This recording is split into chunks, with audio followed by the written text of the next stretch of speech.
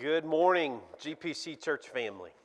It is good to see you on what is a cold morning, but a good morning to come together. For several weeks now, we've been looking at what we're calling a ministry purpose, what the church exists to do, who we exist to be in the world. And I said it before and I'll say it again. This is a great time to be visiting Greenwood Presbyterian Church. We're able to explore together in these sermons, what is the church according to Scripture? What is it really about? And what is this church seeking to do? And who are we seeking to be in the world? So if you're visiting us, I think it really is a good time to visit GPC, Greenwood Presbyterian Church. And let me say this is not an official announcement, but it's close to one, okay? If you're a visitor, if you've been visiting us for a while, and if you're one, I think I've had 7 or 8 families say, we'd like to consider joining the church. If that is your category, if you would like to find out more about joining the church, okay, this is not an official announcement, but I want you to go ahead and mark your calendar and protect a lunch for the possibility of having lunch together with those who are interested in learning more about membership on February 27. That's 3 weeks from today. That's a tentative plan. There's some details to work out, but I wanted to get that on your calendar as quickly as possible so you could protect it. So I'm going to see if we can host a lunch, get everybody together that's interested in joining, perhaps have some families there, maybe some elders, and try to talk more about what it means to be a member at Greenwood Presbyterian Church. Okay, more on that perhaps next week. This morning we're going to continue looking at what I've called this trifold purpose of the church. It's one purpose, but it's got 3 parts. And the way I'm wording it as a potential purpose statement for GPC is this: to reach, nurture, and equip God's people for God's worship and service in God's world. And so each week we've taken a piece of that. We looked in week 1 what it was to seek to be a reaching community, to reach people with the gospel, to be a welcoming community that intentionally is reaching. And we talked about how all the parts of what we do should have a reaching component and interest in them. That's what it is to be the church according to Scripture. We want to reach, we want to offer, we want to welcome, we want to host. We want to be a reaching community. And then last week we looked at what it is to be a nurturing community. That we prioritize, because God's Word tells us to, the nurture of our own children, covenant children, that the Scriptures say they are holy to the Lord and they are to be reared in the fear and admonition of the Lord. And we take that seriously, and we want to fan those flames for you at home, and we want to nurture them when in the church. And we want to see a whole network of communities and friendships that take nurturing our children seriously. And we're learning more and more that if we don't nurture our children, the world is more than happy to. They're more than happy to disciple our children. And so our task and our work is especially challenging. It's always been challenging, but it's especially challenging in this very confused and conflicted world that our children are growing up in. And now the third part of that single purpose this morning is that we want to be an equipping community. We want to be a community that if you're a part of us, you're going to be equipped for worship and service of God in God's world. And so our passage this morning is Ephesians chapter 4, verses 11 through 16. Give your attention to God's Word. Christ Himself gave the apostles, the prophets, the evangelists, the pastors and teachers to equip His people for works of service so that the body of Christ may be built up until we all reach unity in the faith and in the knowledge of the Son of God and become mature, attaining to the whole measure of the fullness of Christ. Then we will no longer be infants, tossed back and forth by the waves and blown here and there by every wind of teaching and by the cunning and craftiness of people in their deceitful scheming. Instead, speaking the truth in love, we will grow to become in every respect the mature body of Him who is the head, that is Christ. From Him the whole body, joined and held together by every supporting ligament, grows and builds itself up in love as each part does its work. A beautiful but mysterious image of what the body of Christ, the church, can be and should be. Let's pray for God's help in understanding it. Lord, would you take our few minutes together now in your word to help us to see what it means to be equipped for service and for worship, and how those lie at the very heart of our purpose as a church, according to your word. Give us attention to hear. Bless the words that are spoken. We ask and we pray in Jesus' name. Amen. Hey, come here and you will be well equipped. Have you ever heard that? Who is not saying that these days? Listen, gymnasiums advertise that way. Your local gyms advertise that way. Come here and we will well equip you. Schools, colleges, universities speak in that language. Come to us. We will equip you well for life. Even libraries talk that way. Spend more time here and you'll be well equipped. It's the language of recreation clubs, country clubs. Come to us and you will be well equipped. So are you telling me, Pastor Paul, the church is trying to get into the same business as all these other equipping things? Well, this morning I hope that you'll see according to Scripture, it was God's idea first. He claims the promise of being the equipper of what He calls the saints. According to His Word, His church, He is the equipper. He has called the people to be equipped, and He provides the means to equip them. And just like we've seen in other weeks, we will share a language with the world. We'll share a vocabulary with the world. But our definition of the terms tends to be very different, the way we see and explain things. So there are all kinds of opportunities within 5 miles of here to be a part of an organization that will seek to equip you. It's true. But there's something very special about the kind of equipping and the kind of equipment that God says He does for His church. And that's what I want to highlight this morning. This equipping that God offers. 3 things. There could be more here, but I'm going to give you 3 things on equipping this morning. What it means to be equipped is to be sharpened for service, to be built and bettered into something bigger, and to eventually, by God's grace, attain a maturity in our faith.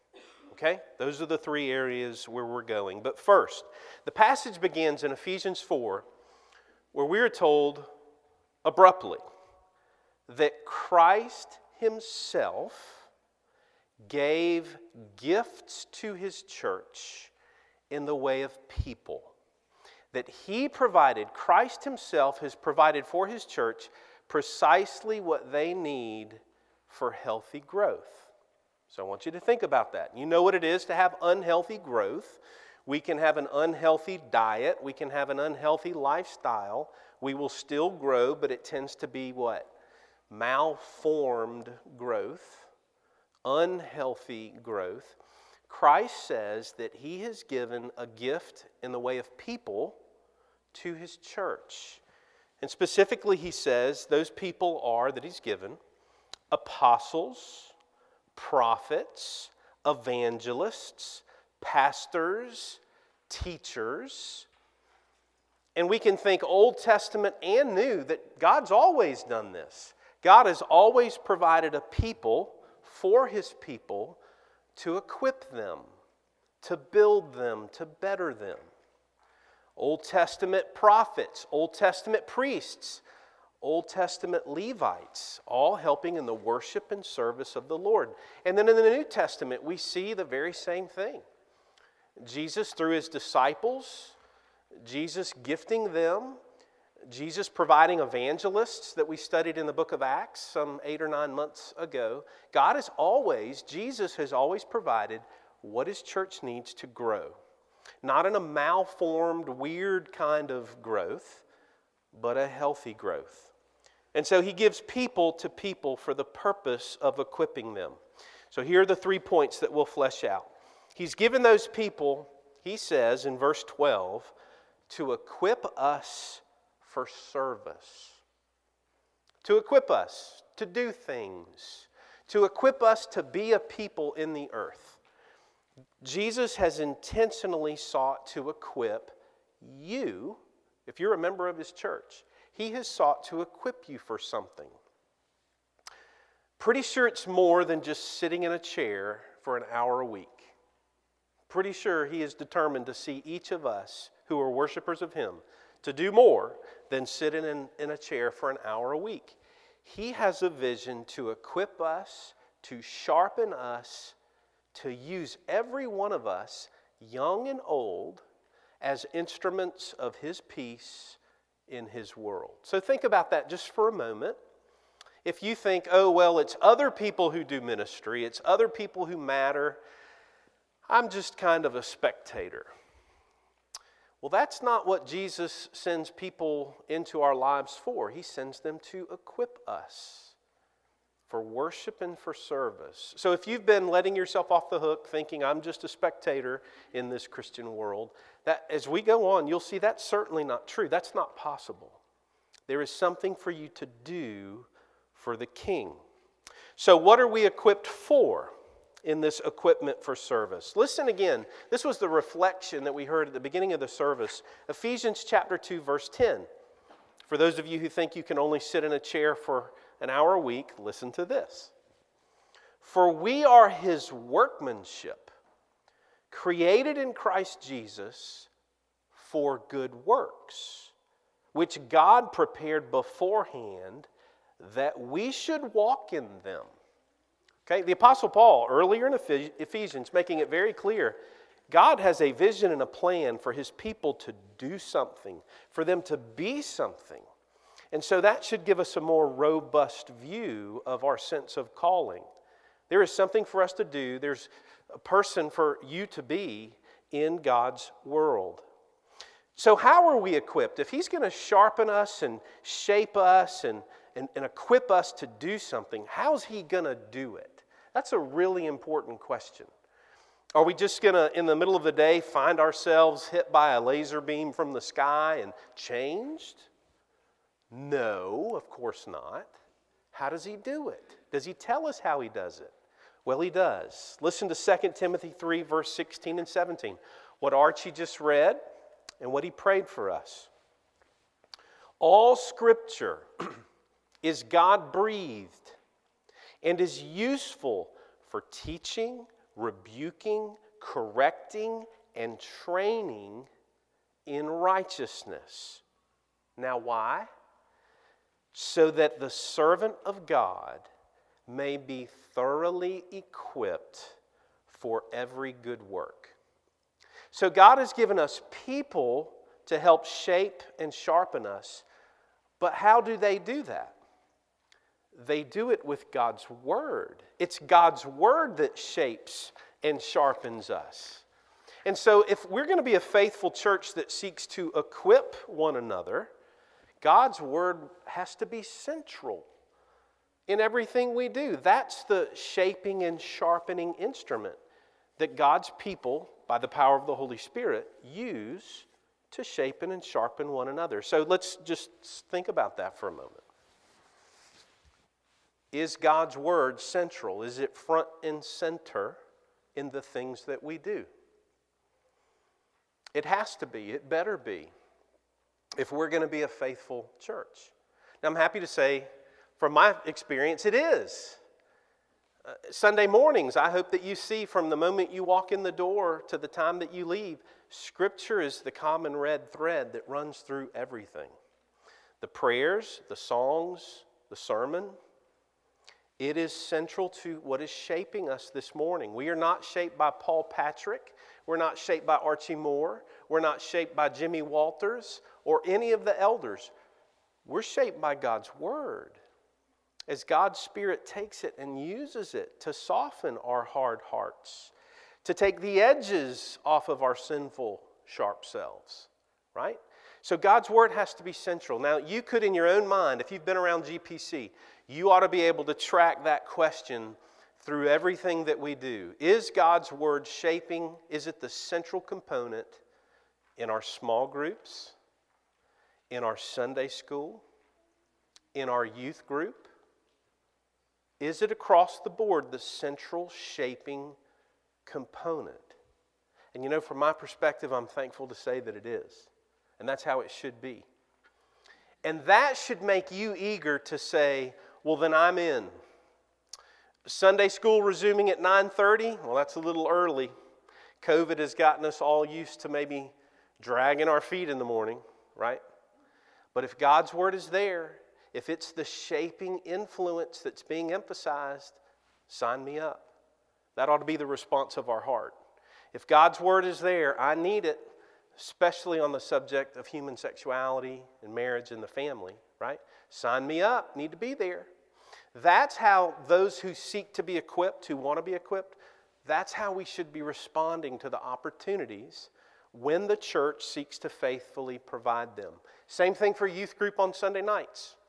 Whether it's Elder Mark Van Swall or myself or someone else, we're teaching from Scripture. And the small group discussion that follows for the boys and the girls separately, those are conversations of Scripture. So if you're a parent, if you're a Christian parent who wants to nurture your children in the Lord, there's a part of you that should say, I'm going to be inconvenienced and drive them to youth group because God's Word's there. Sign my child up. It's good for their heart. It's good for their soul. So we're equipped by God's Word, and there's all these different avenues. Women's small group. We need some men's small groups, and we're going to go to work at that in the near future. Men's fellowship, women's fellowship. God's Word's got to be central at those things. And when it's central, it's worth being a part of. Amen?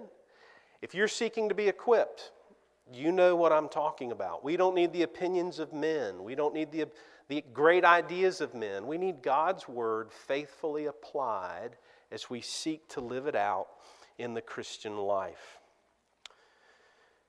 Secondly, not only are we being equipped for service, the Scriptures say, now get this, we are being built into something.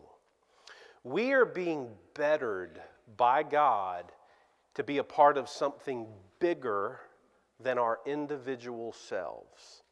Now, we live in an individualistic society, and we're taught from day one to just think about me. Zero in on numero uno, number one, me.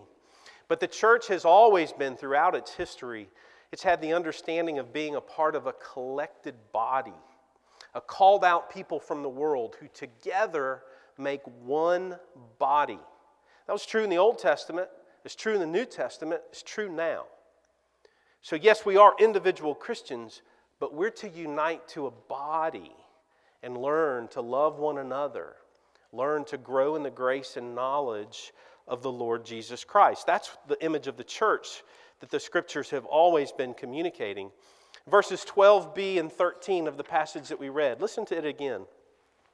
It says, so that the body of Christ, the people of God, may be built up until we all reach unity in the faith and in the knowledge of the Son of God and become mature, attaining to the whole measure of the fullness of Christ.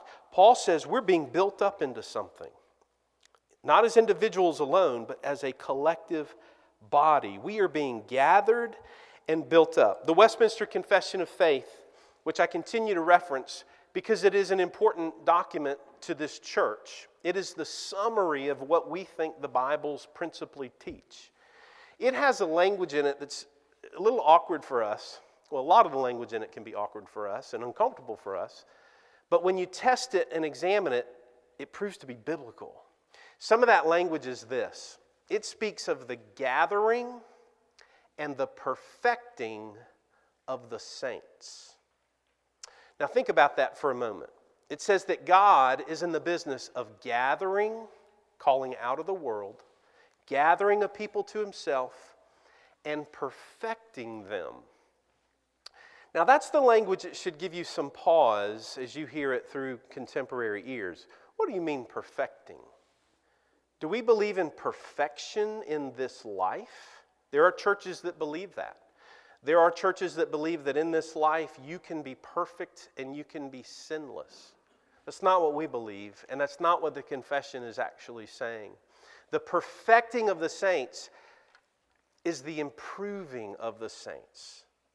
It's the growth of the saints. It's the sanctification of saints. That's what the language in the confession means. So God has always been committed to the gathering and the perfecting of the saints. The Scriptures call you, if you're a believer in Jesus Christ, a saint.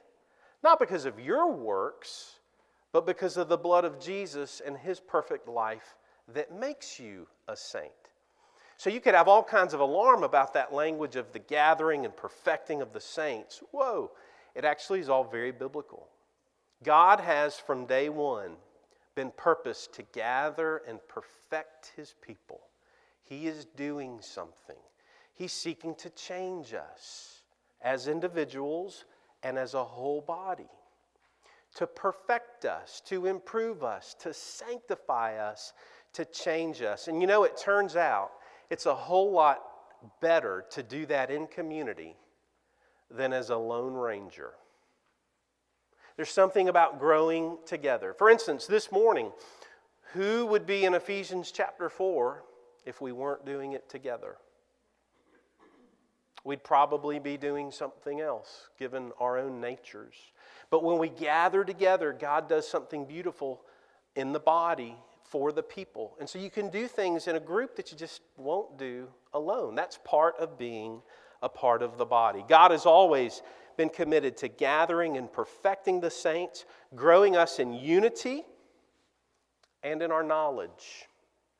Not just that we know a bunch of stuff about God, but that we're unified in our service and our love for our neighbor. That's the big aim of being built into something better, being improved, sanctified, changed more and more into the likeness and the image of our God. 1 Peter chapter 2, verses 4 through 5 speaks of it this way. Listen to this. As you come to him, that is Jesus, the living stone who was rejected by humans, but chosen by God and precious to him. Here it is. You also, like living stones, are being built into a spiritual house, to be a holy priesthood, offering spiritual sacrifices acceptable to God through Jesus Christ. Do you see the imagery? You are being built into something. Each of us individually, like stones, are being built into the spiritual house of God. And he promises to do something, to improve, to perfect, to sanctify his people, that we might become more and more like Jesus. So in thinking about this subject this week, for whatever reason, my attention turned to an almost forgotten story that is now refreshed of Wilbur and Orville Wright, the Wright brothers. Now, those of you in middle school probably are studying this. You know this story. Others of you remember it probably better than I did. But I thought about the Wright brothers, the designers of the first motorized airplane that would fly successfully. And this is what came to my mind, and this is what I researched. So the Wright brothers, did you know that these two brothers, who most of their work was in Indiana and Ohio, that's where they grew up, they never finished high school. I thought that was interesting. Neither one of them had a diploma from high school. And Wilbur, when he was a teenager, actually had his front teeth knocked out with a hockey stick. And though he had been somewhat of an extroverted person to that point in his life, apparently when you lose all of your front teeth, you become introverted. So he apparently quit going to school, stayed at home, and cared for his dying mother who had tuberculosis. He wanted to just kind of be a recluse. Well, as he took care of his mother, his father was a minister, a bishop. He began to read the books in the house, and he became an avid reader as his mother was dying. He had to fill his days doing something. And so Wilbur became an avid reader, and through that reading, he became interested in bicycles. And he and his brother, the two Wright brothers, would eventually have a bicycle shop. And they became fascinated by the mechanics, the physics of the bicycle. And the bicycle was growing in its popularity. This is the late 1800s. And they had a mind. They didn't know it. They didn't finish high school, but they had a mind for physics, for mechanics, for structure. And that love for bicycles, their minds started to stretch. And they started to think about aeronautics. And how could we get this bicycle off the ground? Is there a way that this thing could fly? And of course, everybody thought, no way. Why would you want to get a bicycle off the ground, right? But their minds were churning, and they were thinking, and they were designing. And countless designs started to become fruition. Crash after crash after crash would eventually lead to a design that worked. A motorized airplane where they would construct wings that could take airflow and turn it into air power. And they came up and designed all this structure. But here's my point. They were committed to perfecting the plan, perfecting a design. They were committed to improving. We think there's potential. Everybody laughs at us. They think that we're foolish, but we think there's a way. And so the Wright brothers had this commitment to improving the design, to perfecting the design, so much so that they saw it through. They would create and understand the three axes of flight control: wing warping, elevation and pitch, and side-to-side rudder action. But it took experiment that failed after experiment that failed after experiment that failed to say, we've made an improvement and this bird will fly. So that amazes me when I think about that potential, that commitment to improvement. What would the Wright brothers think today when it was announced just a few weeks ago that in 2029, United Airlines has plans to reintroduce supersonic travel, jet travel for commercial airlines? An airplane that can fly at speeds of 1,300 miles an hour, where we can fly from New York City to London in 3.5 hours. Now think back to the Wright brothers, and they're sketching out designs of bicycles with gliding wings.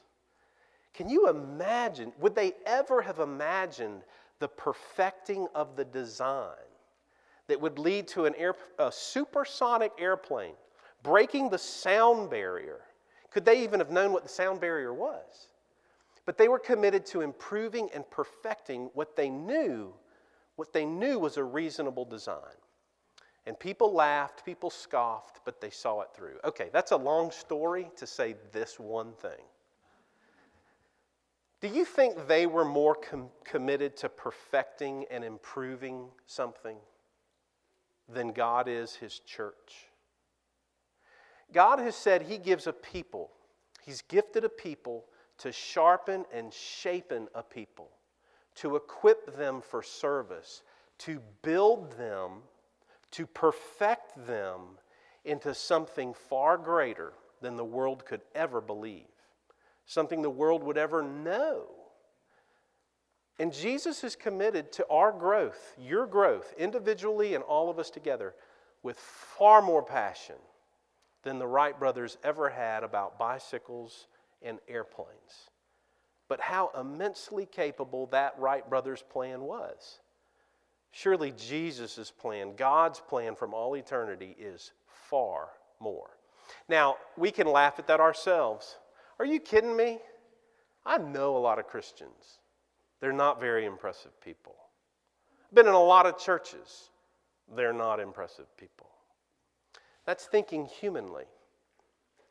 Jesus says He has a purpose for you. He can equip you. And He can equip us to be His instrument in the world. And the world will scoff and laugh. But God is at work. That's what He says that He does. And you can equally think of individuals that you have known that are very different people than they used to be. Because God worked in their life. He transformed them. He changed them. And they're like that bicycle taking wings. Oh, that person will never fly. They'll never amount to anything. And then you've seen that teenager who seemed worthless become a college student who showed some potential, became a young adult, became a husband, became a father, and is rearing godly children for the Lord.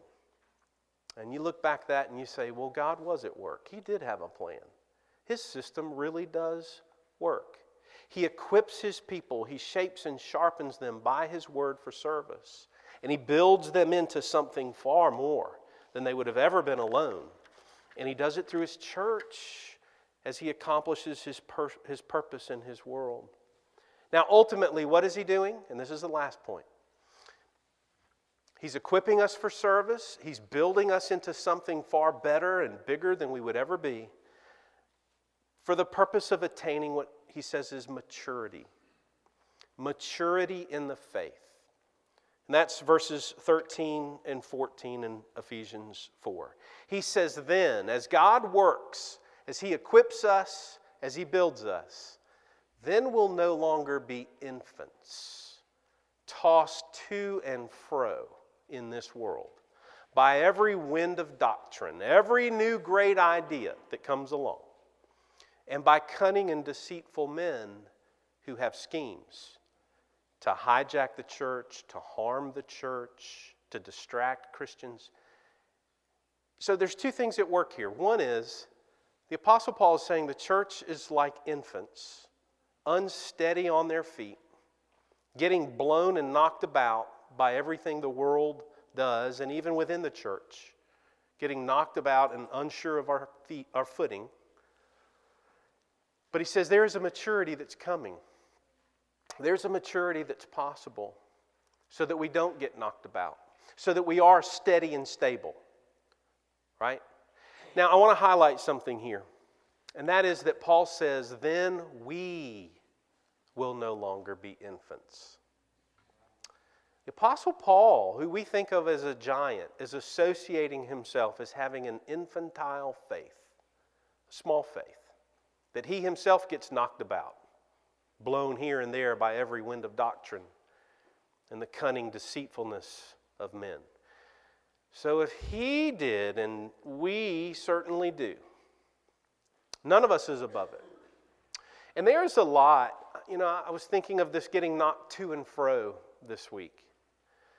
I just feel like this COVID, these 2 years have shown us a lot of what it is to get knocked to and fro. It's this This is what it is. Oh no, it's a change of understanding. It's this. And we can be here being like, my perspective is, I don't know. Just tell me what to do. And on the left foot and on the right foot. And we just want to be the church in the midst of what was a pandemic and wearing of masks and doing this and not doing that. I don't know. We can feel like we're getting knocked to and fro. Depends on what channel you watch as to what news you're told, right? It's true on both sides of the aisle, left and right. You're given certain information to knock you to and fro, to make you red-faced angry at some people, to keep you in the dark and ignorant of some things going on. That's the world in which we live, and I do think that echoes what Paul is saying here. We will get knocked to and fro. We could have all kinds of fights amongst ourselves until we attain the unity of the body and maturity in the faith. Then we can kind of look at all the chaos and the winds blowing and see it for what it is. But the church should not be so easily blown as infants, as little ones. We ought to have a steady stability to us. Okay, we can't all meet together in one small space? Fine. We'll meet outside and do the same thing. Too cold to be out there? Fine. We'll meet in here and spread out. That's being steady and stable. And saying, look, we're going to do what we're going to do. We're going to be together one way or another. That, I think, is a mature faith. A steady, stable faith. It won't get knocked to and fro. We're going to be the church wherever we are. We seek to be faithful. We know what we need to commit ourselves to, the kind of people we're called to be. We're just going to do it. Amen? We're called to be equipped for service, to know that we're being built up into something bigger than ourselves, better than we would ever imagine. And we're called to attain a maturity in our faith. That there ought to be something to the communion of saints that is truly special. Now, I have a long quotation, but I think there's gold here. And this is what we seek to attain to in our fellowship. These are lofty words you're about to hear. This too is from the Westminster Confession of Faith. This is from chapter 26. I want you to listen to this description of what the kind of maturity that the Apostle Paul is talking about. This is what I think rightly summarizes an understanding of a mature faith that we would all aspire to at Greenwood Presbyterian Church. It says this: united to one another in love, we have fellowship in each other's gifts and graces, and are obliged to perform public and private duties which nourish our mutual good, both spiritually and physically. By our profession of faith in Christ, we are bound to maintain a holy fellowship and a communion with each other in the worship of God and in the performance of other spiritual services for our mutual improvement. We are also bound to help each other in material things according to our different abilities and needs. This fellowship is to be offered as God gives the opportunity to everyone in every place who calls on the name of the Lord Jesus. That's a mature faith. That's a unity of the body that says we're not only concerned with the church at 1414 Calhoun Road, but the churches across the world. And as you heard Archie in his prayer, we're praying for that church across the globe in its sufferings, in its hardships, in its poverty. And we'll send missionaries, we'll send money, we'll send servants, because it's not just about the local body, it's about the communion of saints everywhere in God's world. That's a mature faith, seeking the unity of the bond of peace, seeking to promote love and an understanding that God's church is one church. Many different colors, many different faces, many different locations, many different sizes. But it's one people, and we care for one another. We are to care for one another. We don't do it like we should, but that's the ideal. That's what we're called to. So to sum all this up, to put it together, to land the plane and to prepare to come to the Lord's table this morning, I want to sum up reach, nurture, and equip with the simplest of stories. This trifold purpose all put together in one little story that has come up in the news in the last few weeks. Bear with me for a moment. Have you heard of Leon the lobster? It's a marvelous story of rescue. It's a marvelous story of redemption. It's a story of reach, nurture, and equip. So those of you who are parents who have young children, yes, you probably should watch this today or sometime this week with your little ones. But here's the story. Let me get my notes so I don't get this wrong, especially if you go watch it on YouTube. So a gentleman by the name of Brady Brandwood. Brady Brandwood headed to the grocery store one day.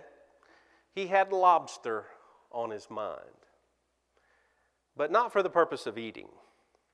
So Brady Brandwood had an unused saltwater aquarium in his home.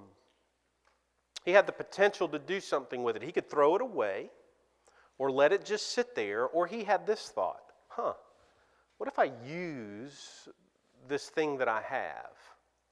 And so the craziest thing happened.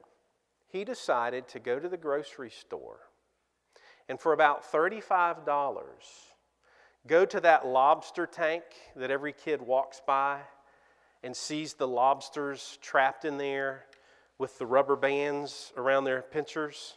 And every child has a question for parents, like, what's going on here, right? Well, nobody can afford to buy those lobsters, so they're probably all going to die, but they live in a tank for a couple of months. So Brady Brandwood said, you know what, I got an aquarium, I'm going to the store, I'm taking $35. Now listen to this story of rescue and redemption and hear the gospel in it, okay? That's why I'm telling it. He goes to the lobster tank, he picks out one lobster. All the lobsters look the same. They all had rubber bands on their pinchers. They were all trapped. They're all in the same circumstance. But he chose one, according to his own will, and said, that one. He's no better than the others. He's no different than the others. But take your mechanical arm, go down there and get that one for me. And so they did. They went down. They rescued that one lobster. They put it in some kind of cardboard box, assuming he would take it home and eat it. Paid his $35 or so, took that thing home, and had also bought sand and coral reef and decorative rocks. He had created a place for this lobster, a beautiful place. And had the saline, the salt water, the pH, all whatever you would do for a lobster, had it just right, did his research on the internet, and dropped that lobster after cutting off the rubber bands and freeing him, put him back in a habitat to nurture him, to love him, back to what I'll call full lobsterness, whatever that is. And so he does this on YouTube. They're like 20-minute videos. He's given about 3 updates. He gave him a name too, by the way. He baptized that lobster with the name of Leon the lobster. Only later would he have to change that name to Leona when he found out it was a girl. So he didn't know the lobster well, but he loved the lobster. He cared for the lobster. And on YouTube, it tells the story. It's fun, it's funny, but the lobster can't use his pinchers. There's no strength because he hadn't used them for months probably. And so he goes through little exercises with the lobster, bringing, something like a pencil or something, and training him to get stronger, and the pinchers come back to life.